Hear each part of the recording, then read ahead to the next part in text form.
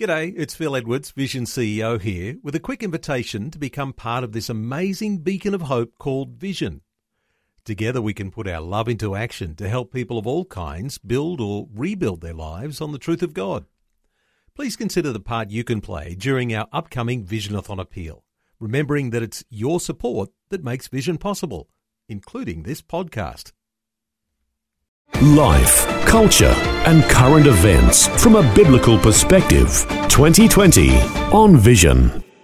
On a Tuesday, we like to check in on the latest breaking news as it's happening out of the nation of Israel and more broadly throughout the Middle East. And Ron Ross has been scouring the headlines once again. Ron, welcome back to 2020. Good morning, Neil. Ron, let's talk about Israel, and they've had ups and downs with their finances and just getting a plan, but after a long wait, Israel finally has a budget.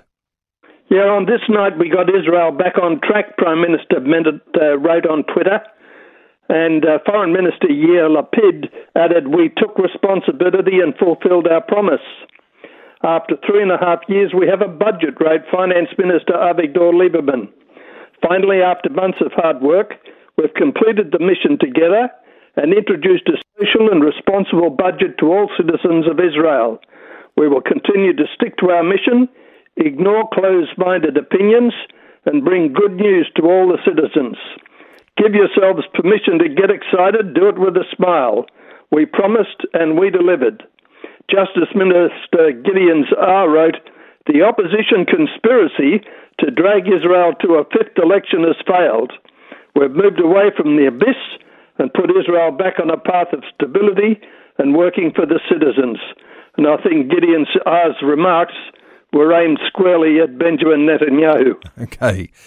Hey, another headline, in a loud message to the Biden administration, Israel recommends the USA open a Palestinian consulate in Ramallah and not Jerusalem. What's this one about? Yeah, there's no place for an American consulate that serves the Palestinians in Jerusalem, Prime Minister Bennett said, adding that that position had been unequivocally expressed to the White House. "Jerusalem is the capital of Israel alone," he said.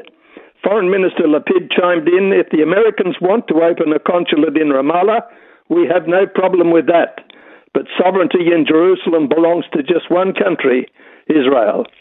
The Biden administration has pledged to reopen U.S. consulate at Eastern Jerusalem, which formerly served as a de facto Palestinian embassy before being permanently shuttered by the Trump administration following its declaration of Jerusalem as Israel's capital in 2018.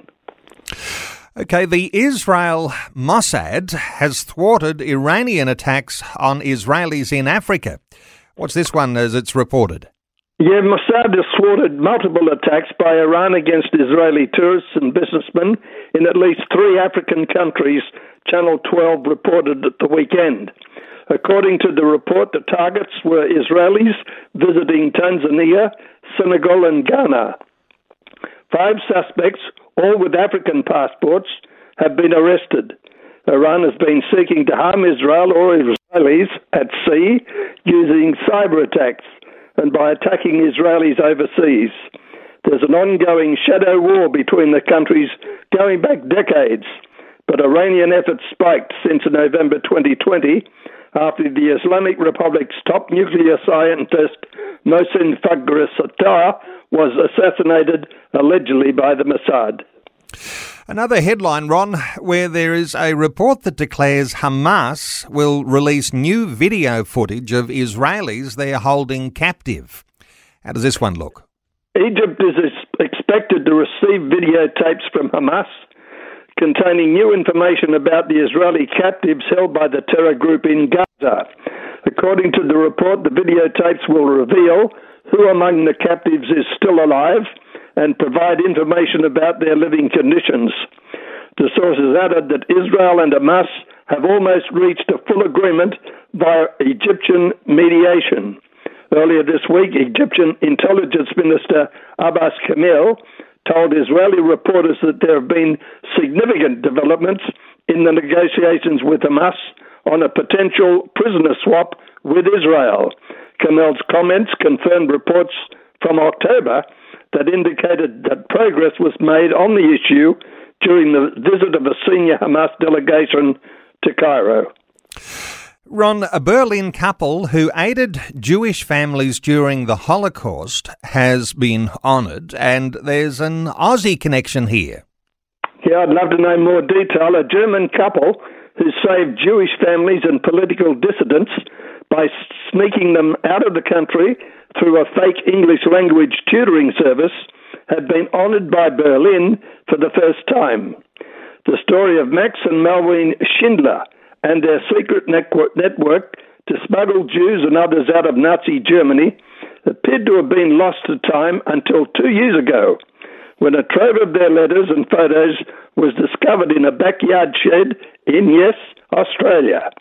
Last week, Berlin put up a commemorative plaque in the couple's honour at Pariser Straße 54 in the Wilsmerdorf area outside their old house. When Max Schindler was fired from the New Cologne City Council after the Nazis banned the Social Democratic Party in 1933, he began putting together a clandestine escape group for those being persecuted by the Nazis.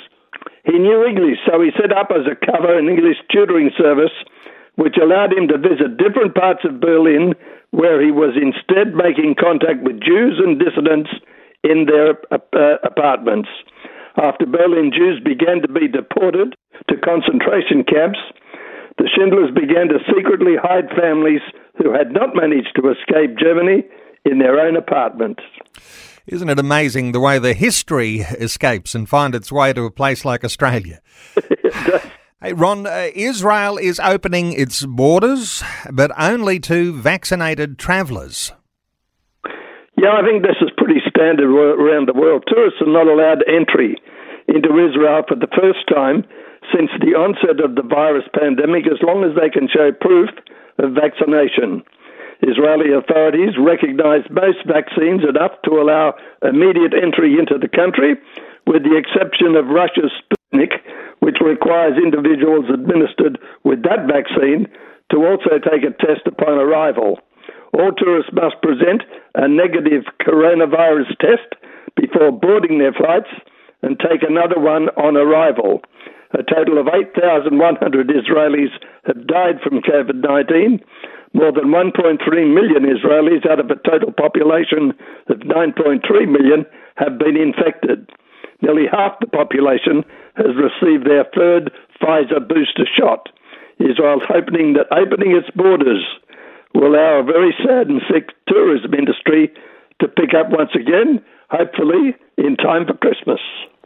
Wonderful stuff, Ron Ross. Always appreciate you scouring the headlines and bringing us up-to-date breaking news as it's happening out of the Holy Land, Israel, and more broadly the Middle East. Thanks so much for being with us once again today, Ron.